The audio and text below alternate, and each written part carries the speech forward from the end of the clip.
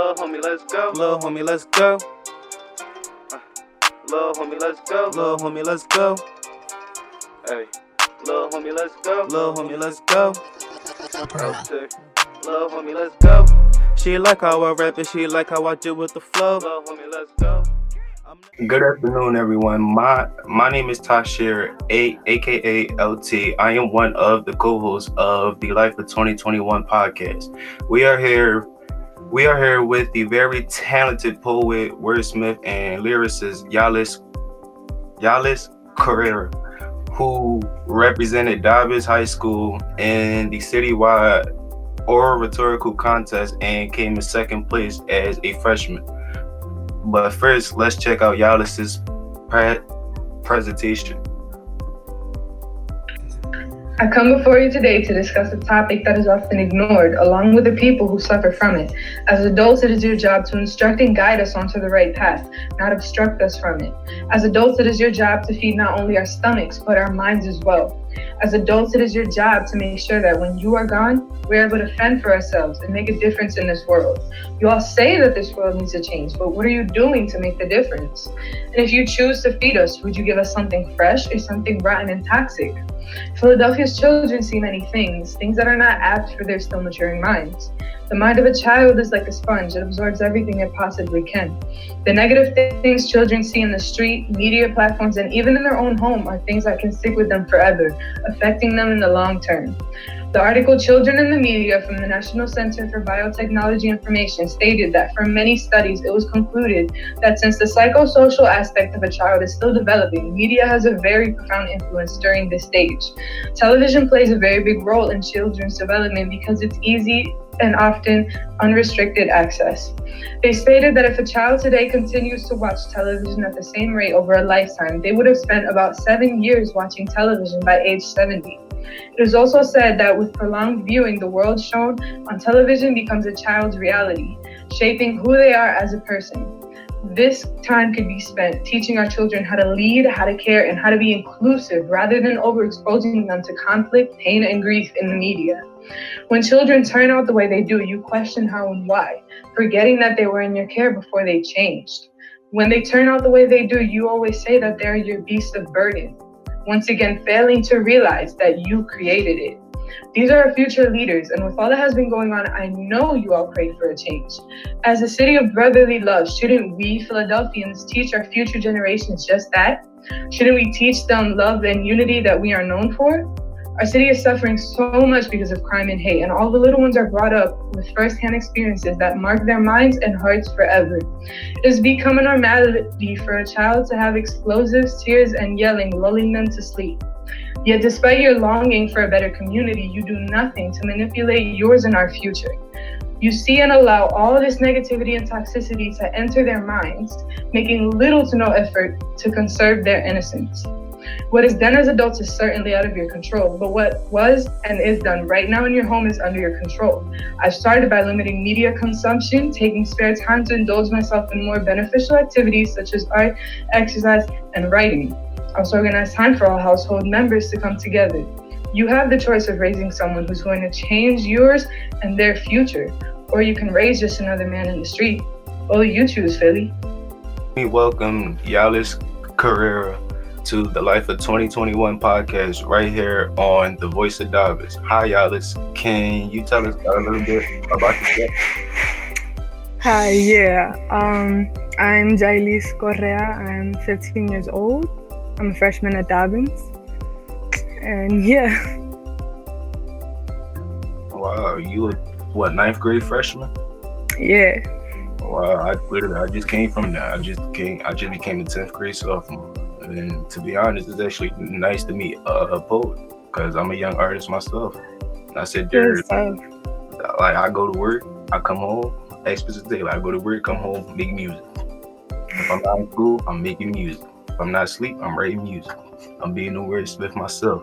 But where are you from? I'm of Puerto Rican descent. I was born in New Jersey, but I was raised most of my life in Philadelphia. So this is kind of like my home. Yeah. A lot of people was born and raised in different areas, but you mean they feel like Philly is the home. But like nowadays, you gotta be careful in Philly. But how did you get to where you are today? My parents. Since I was little, they were always on top of me, putting the pressure so that I stayed on top of my work and like just pushed me to my limits. Yeah, there's always them parents. If it's not your parents, there's always somebody that's going to be your backup parent to at least help you and always put you on the right way. Yeah. But, what was your inspiration behind your poem speech? Well, the kids here in Philly, we all tend to grow up a little different from other people. We tend to see things and like experience things that, you know, other kids shouldn't really be experiencing or seeing. And a lot of people ignore that stuff. They don't pay attention to the children's feelings throughout this and how that's actually gonna affect them growing up in their adult life, how it's gonna change their personalities and everything. It's just kind of like pushed aside. And I wanted to bring attention to that topic. Oh yeah, I totally agree with you. Because it's like a lot of people, they just sit there and they ignore stuff that can actually be helpful. Like certain stuff that's really important, a lot of people do ignore. I've definitely seen it myself. Mm-hmm. But how did it feel to represent Dobbins High School? It was so cool. Cause like I just got here, I'm still meeting the teachers and everything, still talking to everybody, and then all of a sudden the whole school knows my name, and I still don't know half of them, and it's just so cool. Yeah, it is. Listen, I ain't even gonna lie. I wish I was in the same spot you did, but it's like I don't know, like it's like majority of the school know who I am, but it's like I don't know like half of the school from a can of paint. Like everybody, like a lot of you, not everybody knew what I do. Big music, all I gotta do. Everybody know me from the whole school. I don't like it, but it's like I just move in silence. But how did it feel for you to actually get second place and also being a freshman for Dobbins? I was amazed, honestly, because there were so many other really good submissions, and it was like from older students. They were more experienced and all of that. They, you know, they were just like bigger people. They were more developed mentally and everything. So being a freshman, you know, a newbie up there in second place, right under all those names, it was like, wow. Yeah, especially being a freshman and just starting it. Yeah, I was actually surprised once I heard about it. Like I just heard about a few things. I just heard about a 13-year-old boy becoming an entrepreneur in like a few months or like a few days or one of them. Then I just heard about you becoming in second place with a whole poem contest. I didn't even know nothing. I didn't even know they do poem contests now, or still. But it's like I didn't either. I was convinced. My teacher said, "Let's do an interview." I said, "Might as well. It is what it is." But would you like to actually get a job utilizing your talent as a wordsmith? I never really saw myself in that position where I took writing as a profession. It's always been more of like a hobby, something I did on the side for coping, or just like I was bored and I didn't have anything else to do. So not really. But if you actually had the opportunity to, would you actually take that chance? I think I might, yeah, because I want to see how that experience could help me develop my writing skills more, and it could help too in the social aspect, because we got to do a lot of more talking and all of that. I agree heavily. What is your biggest goal in life? To be in a position where I can take care of my family, provide for them, you know, just have a stable life. Right. I agree. Same thing I told Mr. Taylor about 10 minutes ago. I'm trying to be rich in a Playboy mansion. I'm trying to have a chair with like just stacking money. I'm having me a whole King Castle chair, but it's all money. But But who steered you into the right path instead of going down the wrong path? My parents and God.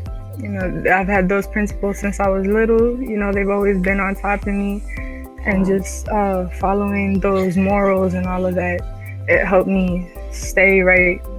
It helped me not to get distracted, not unfocused, none of that.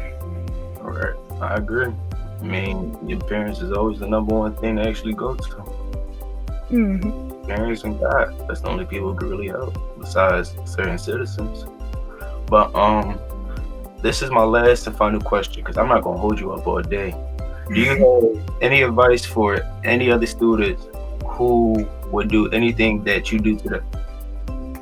Keep hustling, keep focusing on your work, getting all that stuff done, because that's gonna help you build the skills to get to a higher point. Mm-hmm. You know, and set limits and boundaries for yourself so that you could go over them, just break them, and just keep going higher and higher. Yeah, I definitely agree. Thank you so much, Yalis, for stopping on to our show. It was definitely a great pleasure to have you. Thank you for having me.